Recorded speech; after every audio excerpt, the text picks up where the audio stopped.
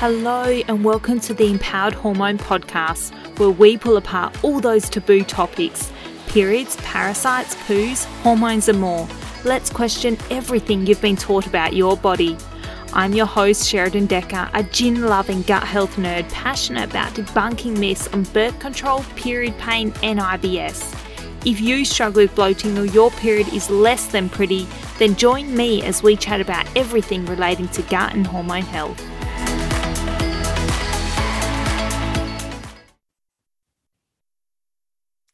Welcome to another episode of the Empowered Hormones podcast. Today, I have the privilege of speaking to Lisa Hendrikson-Jack. So Lisa is a certified fertility awareness educator, holistic reproductive health practitioner, and author of The Fifth Vital Sign, Master Your Cycles and Optimize Your Fertility, one of my favorite books, I must add, and also one of my favorite podcast hosts, the Fertility Friday podcast. So Lisa helps health conscious women discover the connection between their menstrual cycles and their overall health so that they can ditch hormonal birth control forever. So it's a huge honor and pleasure.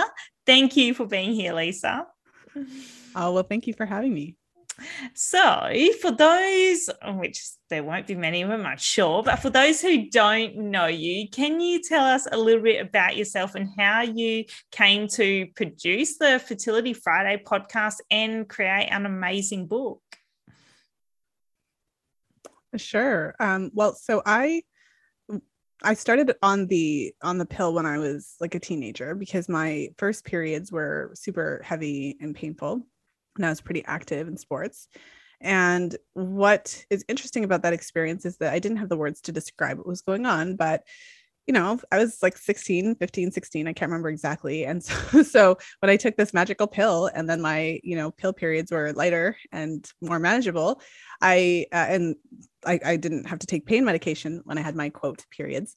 I kind of thought I was fixed. So every now and then I would, because I wasn't using it for birth control. So every now and then I would come off of it and lo and behold, my actual periods would come back and they were super ridiculous. So I didn't have the words to describe what was going on, but I did know that it wasn't the same. And I knew that it didn't fix me. I don't know that many women have that experience because I feel like these days, a lot of women really think that this is my period. And but I kind of just because of my experience, because they were so different, I didn't think they were the same. So how I discovered fertility awareness was that when I did become sexually active, I decided I didn't trust the pill. So I kind of am the opposite of a lot of people. And it's because I wasn't taking it for birth control. So I didn't take it at the right time. I had read most of the inserts. So I knew that it's like when you miss one, you had to take two, and there was like a whole thing. And I just didn't want to be. And then the other thing was sometimes I would take the pill like back to back, like I would skip a withdrawal bleed. And I just had this fear that I would get pregnant and not know it. So call me crazy, but that was my biggest fear, that I would get pregnant, that I wouldn't know it because I would have skipped a pill or whatever. And I would have constantly been afraid. And so I would have always used a condom anyways. And so because I grew up in the 90s and we were taught that condoms actually work, it's a little different these days. Yes. I actually was like, well, I'm just going to come off the pill because I want to see how messed up my cycles are. And like, if I can figure this out, it took me a long time to figure it out, years. But that was my kind of motivation. And then I was like, okay, I'm going to use condoms. And then that's when I discovered fertility awareness. So to make a long story short, I mean, it was amazing. Obviously, it was life-changing to discover that I wasn't fertile every day. And a lot of those fears that I had around pregnancy were because I was taught that you could get pregnant on every single day of the cycle, that it was imminent, basically going to happen. And so this information changed everything for me. And it actually helped me to be a lot more comfortable with my decision using condoms, because then I was able to navigate my cycle and really know when would be the time that I could get pregnant. So I successfully used fertility awareness throughout my 20s.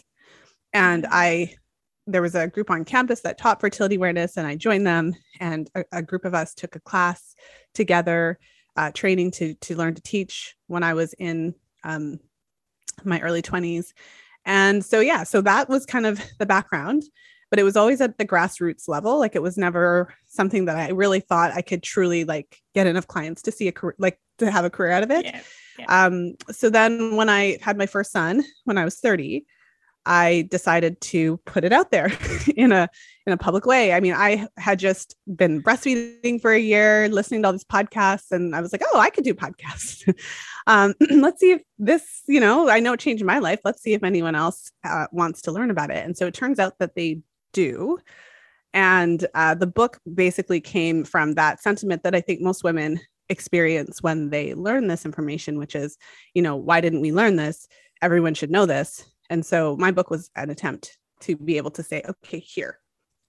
Yes. I love that, because when I first came across your podcast, even now, like hearing your voice, I have memories of, I would get up at like 5:36 every morning and walk. And my thing was, I would listen to one of your podcasts like every day, religiously kind of thing. And when I started learning about fertility awareness, and I was like, this is mind blowing. Like, I download the Kindara app and I bought Temp Drop and I did all the things, because I was like, this is just like, it is when it comes out into the public. And I guess as you kind of learned about it and you sort of came, you needed another approach in a sense. But now, like when women listen to it and they just go, why are we not taught this? This is amazing. Yeah. I mean, I've had women in their 40s, like learning it for the first time, women who've had multiple kids that are just like, I didn't know this stuff. And it's pretty ridiculous, because I can remember junior high and high school pretty vividly. I mean, there was a lot of details about our ear and our eyes and stuff. And I'm not saying that wasn't important, but I mean, the reproductive process is how we bring new humans into the world. So I feel like it's kind of important, and maybe we should learn about it. It's a little bit more practical than the ear. Just saying. Yes, 100%. And you're right. It's not in sex ed now that I think about it. Yeah, I never learned that even I did human biology because my background's sports science and stuff, but I didn't learn about, any of that. Well, medical doctors don't necessarily learn about this in that way. So obviously they learn the anatomy and how everything works for a 28-day cycle. Yeah. But in terms of actually, like, I've had doctors read chapter 3 of the book, which is where I go into like a cervical mucus deep dive. And I've had medical professionals say, wow, I didn't learn this. And it's true, because that level of detail about cervical fluid and how it works, you get more of a general kind of impression of that if you went to, like, it's, test me out, prove me wrong if you're a medical professional, you're listening. But it's really interesting and unfortunate. And it just shows, I think, even if you think about what medicine means for women of reproductive age, it typically means painkillers and hormonal suppressant drugs. So we're not really looking at how it works as much as we're just looking to control symptoms for the most part. Yeah, for sure. So how long ago did you release your book? How old's your book? So I released it in, if I'm remembering correctly, 2019, I think. So it's 3 years old. Yeah. Okay. Oh, it's actually, I in my head, it's been around forever. It's the Bible, you know what I mean? But it's actually newish in regards to books. Well, I'm very fortunate. It certainly has made a splash. And I think, at the end of the day, I feel like fertility awareness is about to have its moment. Because what's interesting is that, since I first discovered it 20 plus years ago, at that time, people had to go to the library and like there was no internet like there is now.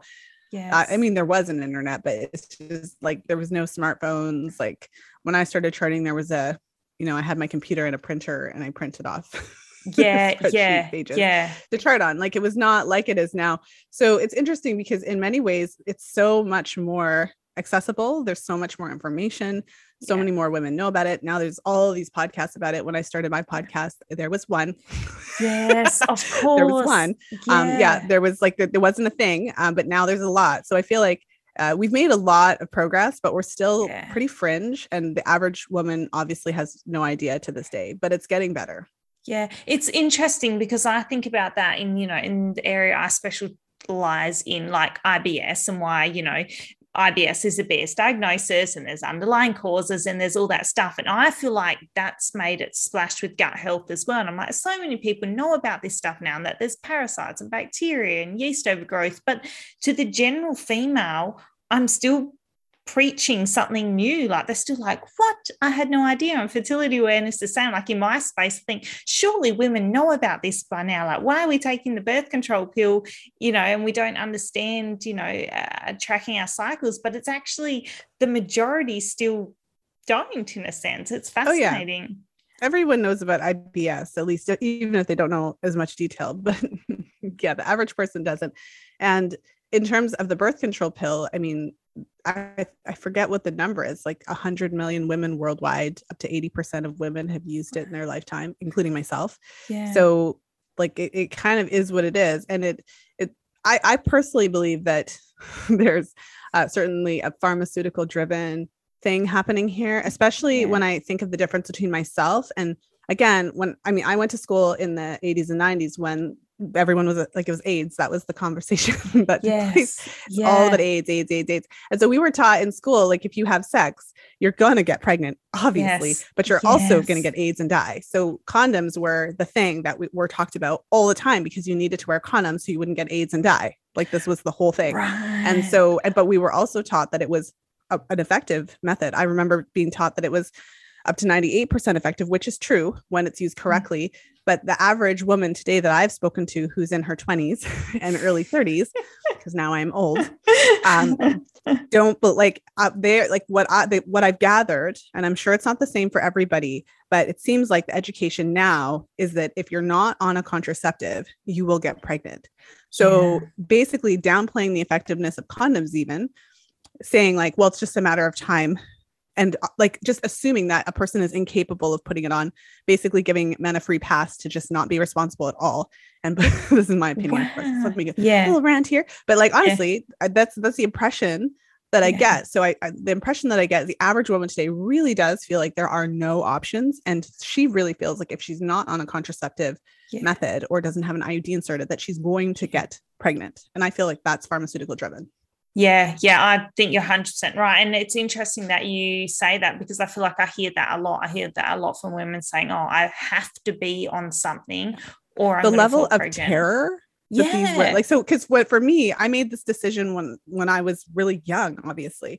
Young, most women that I talk to who kind of look back say, well, I wouldn't have been able to be that responsible when I was in my early 20s and etc. I think that's a personality thing. But like, I didn't have this intense fear of getting pregnant. I actually did believe that condoms would work, and they did.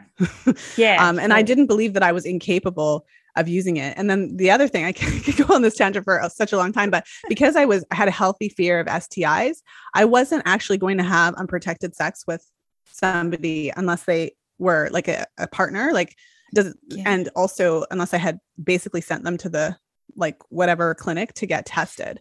So I used to send, like, when I would get serious with a boyfriend, like, go get, like, have your penis swabbed.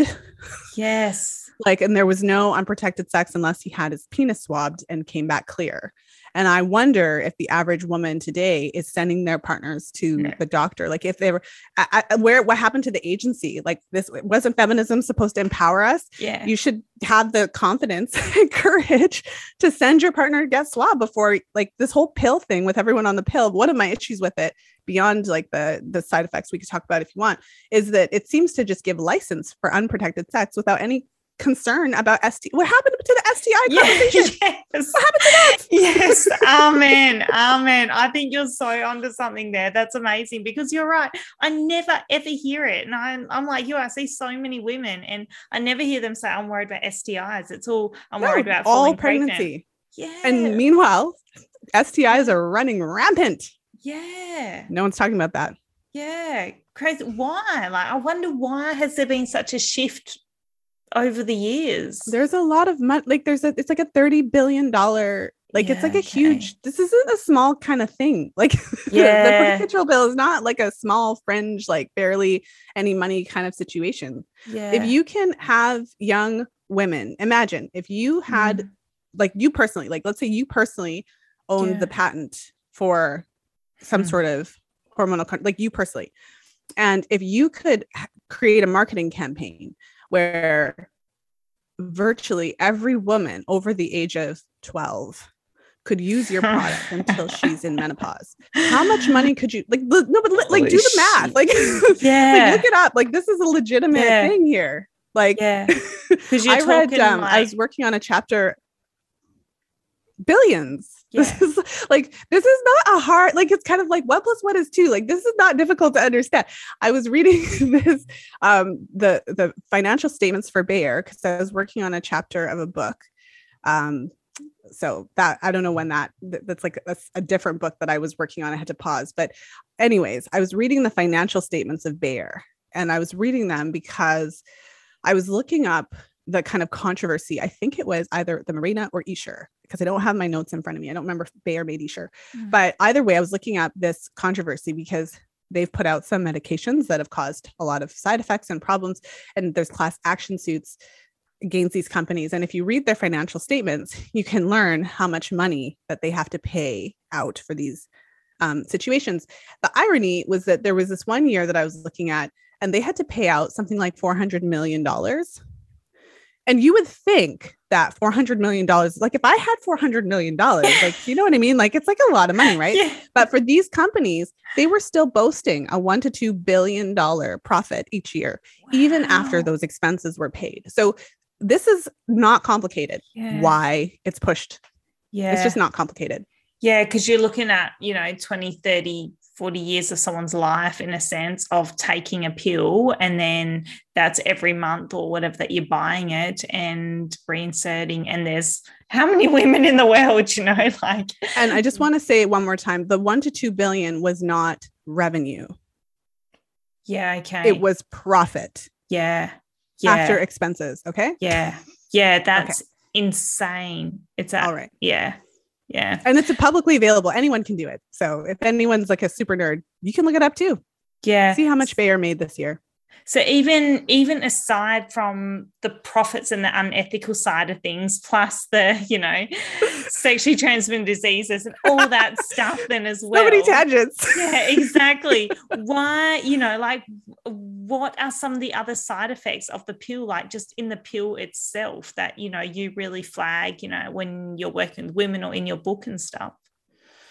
Well, so what's interesting is that when I, like I mentioned, took the pill, I did read the insert. Obviously didn't understand most of what I read, I don't think, but I did actually read it. And I remember reading that you could get like blood clots and stroke and stuff like that. So I actually remember being a teenager back in the 90s and actually thinking that that was kind of it. So I actually remember thinking that the side effects of the pill were like blood clots and stroke and possibly death. But obviously that didn't apply to me, like obviously, right? Because that's right. Like I'm just this is how it, like, I'm not alone in this. No. Like I feel like every 16-year-old girl's kind of say, well, I'm not going to get a stroke and die, obviously. So like, you know what I mean? So it's safe because that's so rare. Yeah. So what I learned though, through my work and my, education and training and just working with tons of clients is that the most common side effects are depression and low libido and kind of sexual related issues. So depression and you could say mood changes. I think that's what they say on their inserts. Mood changes includes things like anxiety, paranoia, having intrusive thoughts, kind of that irrational kind of stuff that's stereotypically female. So that even makes it worse because you might just think you're nuts. But like if you were to go into forums and read how people experience these things, it's kind of like your boyfriend goes out to get like milk or something and you're like, he's gonna die and someone's gonna kill him. So those kinds of, and it sounds funny, but this is literally how women experience some, like when they have the anxiety, panic attacks, paranoia, those kinds of things. And obviously everybody does not experience that, but many do. And the challenge is that if you're not told that these are the most common side effects, then what happens is in a lot of cases, you can go to your doctor. So when they do these studies, there's a study that I cited in the Fifth Vital Sign where 16-year-old, like I shouldn't say 16-year-old girls, but it was teenage girls who were on the pill were also much more likely to be on antidepressants. And again, this means that if you're, especially even if you're a mother or if you're a teenager or whatever, or you have a niece or something, then you should know that this is a possible side effect. So that if you do have a daughter or a niece, or it's yourself who start to feel depressed, and it happens to be somehow around the time that you're still on the birth control pill, that may be before you jump onto another medication, that we could just have that conversation and see if it would work to either switch to a different one or come off of it for a period of time to see if the symptoms improve and resolve. Interesting, this basic stuff is not what's done. And then in terms of the sexual side effects, I mean, there is a running joke that the reason that the pill is so effective is because it makes you not want to have sex anymore. Obviously, that's not the case for everybody, but I just have a thought. I went on the pill when I was like 15 or 16, and I was on it for a couple of years. I wasn't sexually active. But imagine, because I've spoken to many women who've been put on the pill at 12, 13, like the moment their cycle is not 28 days, it's like, okay, let's put you on it to regulate the cycle. And so if you were, let's say 13 or 14, and you were put on the pill, do you even know what your sexuality is like? So would you even know if you had low libido, or would you just kind of think and wonder if you yourself are just not that sexual of a person? Because I've heard people say that. I just thought I wasn't that sexual of a person. And when I came off the pill, all of a sudden I realized I had a libido, and it's like, okay. Yep. Oh, 100%. So I got put on the pill when I was 17 for my acne. Yeah, it was early on, and I wasn't sexually active. It's not why I went on at all. It was purely just because my skin and hormones and periods and all that stuff, you've done the antibiotics and you've done everything else, and you're like, we'll give the pill a shot. But yeah, speaking of the low libido side of things, I mean, I didn't know, and I wouldn't know, in those sort of early days, those couple months, and the side effects are awful. I put on lots of weight. I craved sugar. I was so moody. I was all over the place. I think I only lasted 3 or 4 months. I'm like, I'm coming off this. This is awful. But the low libido is a massive one. I hear all the time from women. They're like, I have no drive. I'm just, and I'm tired and I'm moody and I don't want to be around, my partner and stuff. It's crazy. Mm-hmm. Well, and one of the, in addition to that negative effect, so I think one of the scariest citations around this conversation is there's it's a smaller study, obviously, like it wasn't, I think there was 40 participants. So I've certainly had people say like, well, that sample size is too small and and I think, well, yeah, you're valid, sure. But there was a study where they measured the size of the clitoris. So the study title was like clitoral vascularization regarding the pill or something. And so basically they measured before and then after 3 months of use, if I remember correctly. And all of the participants had a reduction in the size, like the volume, meaning the clitoris shrunk. And then the average shrinkage was 20%. So if you want like an inflammatory social media post, then you kind of word it like, would men be okay with a 20% decrease in their penis size? And so, but you had like, I was totally trolled. Like it was really, really interesting experience. But I was really trolled like that. I had this one time where that post went viral like 3 years ago, and viral was like 50,000 like views or whatever at the time, which is not, Facebook doesn't give me any love. So, so it was pretty, but what it meant is that it went to all these people that had no idea who I was and were not followers, because my followers are nice. I don't usually get mean comments. Anyway, so I had this like this medical doctor troll me. Oh, the sample size is too small and no. But what I always say is, okay, sure. That's a valid point. 40 participants, we can't make a broad generalization, but if all of the participants had a reduction, where's the follow-up study? Where, like, if there's 100 million women on the pill, where's the study of the 2,000? Where's the study of the 5,000? And it doesn't exist. So you got to say, well, why? Because that's a pretty significant finding, right? Where's the follow-up study?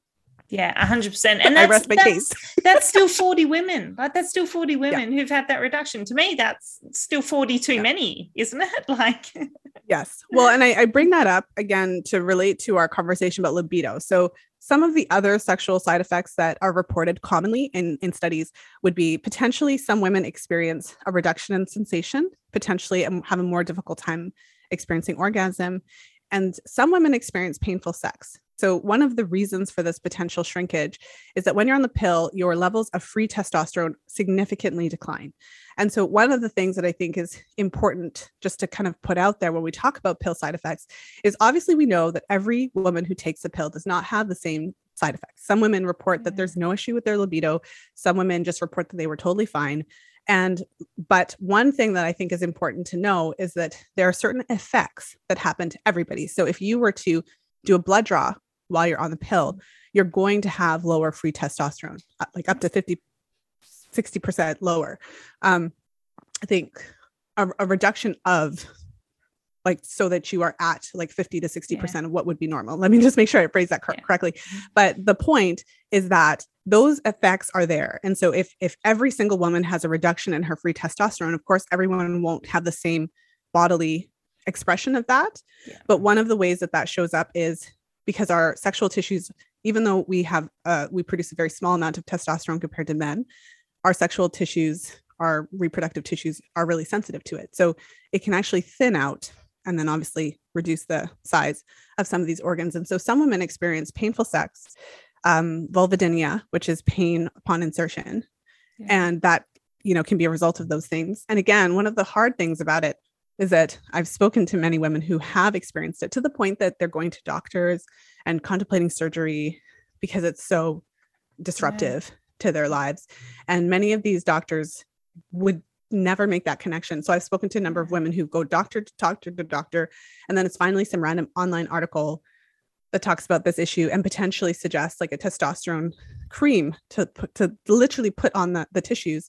I interviewed a woman who did that strategy, and that was the only thing that caused her to have some relief from this pain. So it's not always that severe, but again, I think informed consent requires us to just know those things so that you could take it, because plenty of women are still going to take the pill. Like I said, I took it, so I can't ever say anything about it. I took it for a reason.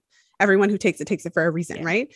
But if you knew about the side effect profile, then if you did experience something like that, you could just, okay, I know about it. Let me try a different one, or let me come off of it. It gives us choices. Yeah. Yeah. So for those women listening now who are like, shivers, I probably need to get off the pill because there's a few too many side effects. How and can we use fertility awareness for birth control? What is our other option for if we don't want to be on the pill besides condom, as well as condom? Yes. Well, I think it is really helpful just as an exercise to kind of familiarize yourself with all of the birth control options. So we mostly know about the hormonal ones, right? Like the IUD and the shot, which I personally think the shot has the worst side effect profile of all of them. Okay. You can research that on your own. Yeah. But so that's just my own thing. So it's helpful to know about all of those and then to know about the non-hormonal options because we're not really taught about those anymore. So obviously condoms and the diaphragm, which can be harder to get, but it is helpful to know that it is a thing and can also be used in conjunction with other methods. And so in terms of the fertility awareness method, I mean, it is one of the only options with no side effects. I guess I should also mention the copper IUD, which is its own conversation because the copper IUD can have certain side effects, but if it works for you, then that can be a really good non-hormonal option. But I would suggest just to look up some of those side effects to be aware. But with fertility awareness, it's one of the only, if not the only, non-hormonal method with no side effects at all, because it's not hormonal and you're not altering your own body. So I think the main difference with fertility awareness is that your body's still doing what it's doing, which means there is a point of time where conception can happen in every cycle, but you're learning to identify your fertile days, and then you're making choices to do alternate activities on those days. So some people would not have sex at all. Some people might have alternative sexual activity that doesn't involve penetration. And then others may use condoms or a combination of condoms and a diaphragm or something like that. And so at the very basic level, as we've talked about, you're not fertile every day. So it's actually men that make sperm every single day from puberty onward. And so men are the ones that are, potentially impregnating someone every day of their lives. Whereas as women, we have a short window of fertility. So from a scientific perspective, it's 6 days, because sperm can survive in your cervical fluid as you approach ovulation for up to 5 days. So a lot of women have heard that sperm can survive for up to 5 days in your body, but it's not all the time. It's only when you actually have this cervical fluid that sperm can survive in. And so once you ovulate, if the egg is not fertilized, it does disintegrate within 12 to 24 hours. So there's literally this kind of 6-day window that a lot of women discover when they are trying to get pregnant because they've been told that they can conceive every day. And after several months of trying, in some cases, they kind of like, oh, wait, it's not working. What don't I know? And so a lot of women discover it that way. And so what's the reason that it works as a birth control method? So what it means in the literal sense is that there are certain days of your cycle where you can actually have unprotected sex, where your male partner ejaculates inside of your body. And you can't get pregnant. And I'm not explicit because we are taught that it's impossible. So you have to like say it like that. Because I've had women in my class that are like, when you say unprotected, like, do you mean withdrawal? Yeah. Because they just don't like, because it's like completely over the head. Right. Yeah. So obviously you don't jump into that aspect of it right away. If you're learning the method, you need to take a minimum of 1 to 2 cycles with an instructor if you're working with someone who's teaching you, so that you can really chart and understand how to confirm ovulation and how to know when you're fertile, when you're not. And if you're learning on your own, you need about 3 to 6 cycles, depending on your situation, before you start having unprotected sex. But at the basic level, the reason that fertility awareness works is because there are literally periods of time when your vagina is acidic, your cervix is closed, the cervix is opening to the uterus. You can identify these times. So literally when the sperm cannot enter into your uterus, there's no pregnancy that's even possible. And there's other times of the cycle when the cervix is open, your cervical fluid is flowing. Like I said, it keeps sperm alive for up to, 5 days. And that's around ovulation. And what's really interesting about it is that it's like basic science. Like you learn how to do this. Many women who are potentially not on contraceptives, or if you think back to before you were, many women can kind of remember that there might be just a time in the cycle when they were kind of wet. So when I think back to my teenage days before I was on the pill, I do remember that there was a point in time where all of a sudden I started to feel wet sometimes. And to the point that I went to my mom and I was like, what's up? And my mom basically bought me panty liners. And she's like, yeah. So, but she didn't really know what it was either, but she obviously experienced the phenomena. My mom took the pill, I think, for just like a month. I think it really didn't agree with her. And so, yeah. So anyways, but if you think back to those times, there's a point in the cycle where you can feel this wetness or see it, or if you're wiping, you go to the bathroom and it's really slippery, and there's times when it's not. And so fertility awareness allows you to hone in on that in a lot more specific way, so that you can avoid pregnancy without hormones, essentially, by identifying those times of the cycle. Yeah, amazing. I love that, because I remember starting it. I remember using Kindara, and I remember tracking and going like, wow, there are those changes. And like you said, when you have no idea and you just kind of go, oh, it's slippery or it's not, or it'll, whatever. But once you start tracking it, it's so interesting, because you're like, wow, my body is literally going through this cycle. And I remember you always talking about our body being that 5th vital sign, which is obviously the name of your book as well. But then once you start to hone in on that, you see when it changes, or, your phases are longer or shorter, or, you start to, I don't know, I feel like you get such more of a holistic view of your whole body and what's going on with everything. Well, and it's so eye-opening, because essentially your body has been doing this under your nose. Like if you're not if you're actually cycling and you're not on contraceptives, but your body's been doing this.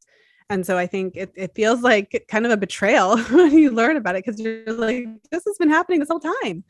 And I just didn't know what it meant. Like my body's always been showing me these signs, but I had no idea how to interpret it. So it's really interesting. I think it's important to point out, fertility awareness charting isn't necessarily for everybody, and isn't necessarily for everybody at every point in their reproductive lives. As I mentioned, there's plenty of women who I speak to who say, oh, well, I wouldn't have been able to do it when I was in my 20s, or I was too busy in school or whatever. But what I think is interesting about this knowledge, so if I ran the world, all I wouldn't outlaw the pill. So we need to have choices. Everyone isn't the same, right? So I think that we do need to have choices, but if I ran the world, I would kind of put money towards a better alternative right off the bat. But either way, I would say we need to know about the side effect profile of all of these medications in full, so that we're making these informed decisions, not to dissuade necessarily from taking it, although that can happen, but more so to arm us with, okay, so if you have this side effect or whatever, that it's related. Because this is the thing, midnight Googling is how most women find out that the pill is related to depression and anxiety. It's not because they actually knew, or because anybody told them that was a side effect of it before they used it. And then in terms of informed consent, actually teaching fertility awareness not even teaching it, but just letting people know that it is a valid option. So if we look at the science, when the methods are used correctly, so the most common, I believe, being the symptothermal, which is a combination of taking your temperature to confirm ovulation, as well as tracking cervical fluid and potentially the cervical position as well. So that's the symptothermal method. And so when used correctly, up to 99.4% effective. And that does put it on par with the pill. The typical use ranges because a lot of women, when they do these studies, they include a person who downloads an app and doesn't know how to chart. And so if they get pregnant, it's like, oh, that's a failure. But when you use it correctly, it does have quite a high efficacy rate, similar to other methods. And so again, if women don't even know that there's an alternative to hormones, then it really, one of the things I say that I think is really important is that, there are some women who use the pill and are fine. There is a certain percentage of women who literally can't use it, don't do well at it, like yourself.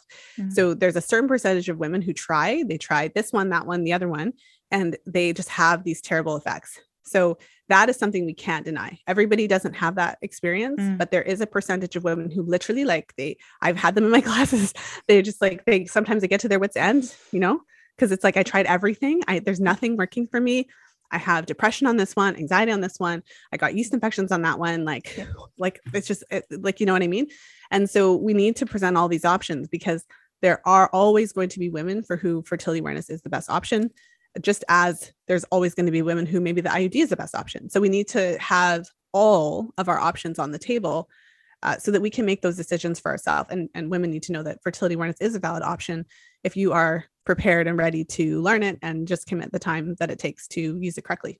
Yeah, 100%. I totally agree with that. I also think there is a rise in period tracking apps. Like there seems to be, every time I talk to a new client, there's a new app that I'm like, I didn't even know that was a thing. I'm just like, go to Kindara and start there kind of thing. That's my base. But in a sense, it's like there's so many out there. And I feel like there's maybe a bit of a misconception that we think that just tracking your period on a period tracker app is enough as well. Like, I don't know that women always fully understand the whole picture of cervical mucus or of, basal body temperature or of these other things, which, your book goes into such great depth on, but it's something that a lot of women go there, oh, I track my period, so I sort of know what's going on without understanding the deeper layers of stuff as well. Mm-hmm. I mean, it's so interesting. Because again, when I started this, there were literally no apps. Apps weren't even a thing. So I'm dating myself. So there's hundreds, if not thousands of them now, which is, I just find it to be very, very interesting. And again, if you think about it, with fertility awareness, it's not a medication. We can't patent it. And so how are we going to make money? Right. So Kindara was kind of the leader. They were really big, I would say, when I was first starting my podcast years ago, because they were kind of one of the first specific to fertility awareness apps, whereas there's always been period tracker apps. And so they made their Wink. And so that was the first, I wouldn't say first. Daisy also has their $400. Lady Comp was like the $400 device. And then now there's the Daisy. And, but Kindara was kind of like that first, trendy $100 thermometer. And again, how do you make money when women can chart their cycles? So you have to kind of how do you make this into a business? And so this is why we see so many apps and so many devices and things like that, because they're at the end of the day, right? People are trying to figure out how to capitalize on this, which isn't a problem. I'm just saying that we should know what's happening. And so with that in mind, though, I think first and foremost, the period tracker apps, I think for many women, or if not most who use them, it's kind of like their first introduction to this knowledge. So you're right. Obviously, if you're tracking your period, you're not tracking all the other stuff. But I think there's a lot of value in that. I remember having a client years ago, and she came to me and she had tracked her period, but she tracked it for maybe 5 years on a spreadsheet. And all she had was her period dates. But it was 5 years of data. And in her case, she actually ended up being diagnosed with PCOS, which is a whole thing because her cycles were super long, but she was skinny. And so the doctors were like, well, no, you can't have, you can have, because there's this whole medical nonsense of if you're, you can only have PCOS if you're slightly overweight or whatever. So anyways, but it was textbook, right? But she had 5 years of data and she was kind of apologetic, oh, I wasn't really tracking. And I'm like, 5 years of period, dates are really significant. So I always say, any type of information you have about your cycle is very useful, even if it's just that. And I think for many women, it's that introduction into it. And some women download these period tracker apps, right? All they want to do is track their period. And then they're like, what's this mucus stuff? What's this? So I think for many, it actually then turns into that curiosity of what is this all about? And that's how they learn it. So I think there's a lot of benefit in that sense as kind of like a gateway drug, if you will, to fertility awareness. And of course, there are some things to just be aware of. One of the challenges then with these period tracker apps is that most of them do have these predictor settings. So it's telling you when your next period is going to come. So then we get into the like, oh, my period's late this month or it's early this month, without that knowledge that your period isn't actually late. It's either you ovulated earlier or later. And that's, what determines the length of your cycle. I think the bigger challenge is that now there are devices obviously being advertised and marketed as birth control devices. And so it's like, like all of the devices that are telling you that they can tell you when you're fertile, when you're not, and they'll give you like a green light on the days that they say are okay, and a red light on the days that they say that they are not. And that's basically the rhythm method in a way, because if you're using a calculation to identify when to predict the fertile days. And so I think that's one of the things to be aware of. So what I would say is that if you are actually super interested in fertility awareness and you really want to learn it, then learn it. I would say it's important if you really do want to rely on it for birth control. It's like learning to drive a car. So it's like if you had a car that had an automatic setting that could just drive you places, you still want to know how to drive in case you like end up on that dirt road or whatever. Like you need to know how to drive, even if you, So this is what I would say for the apps. The best case scenario, if you don't want an unexpected pregnancy, is to really take the time you need to learn it.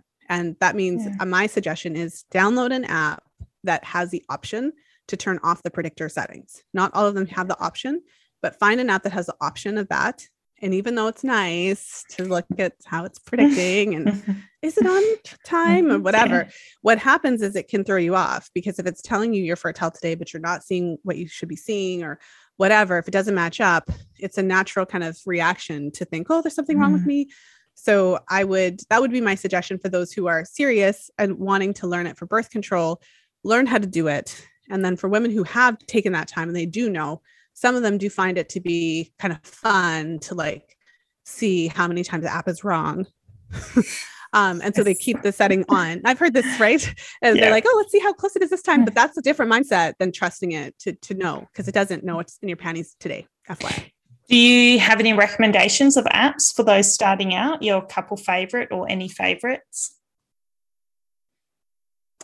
So Kindara is great. I used to recommend it all the time.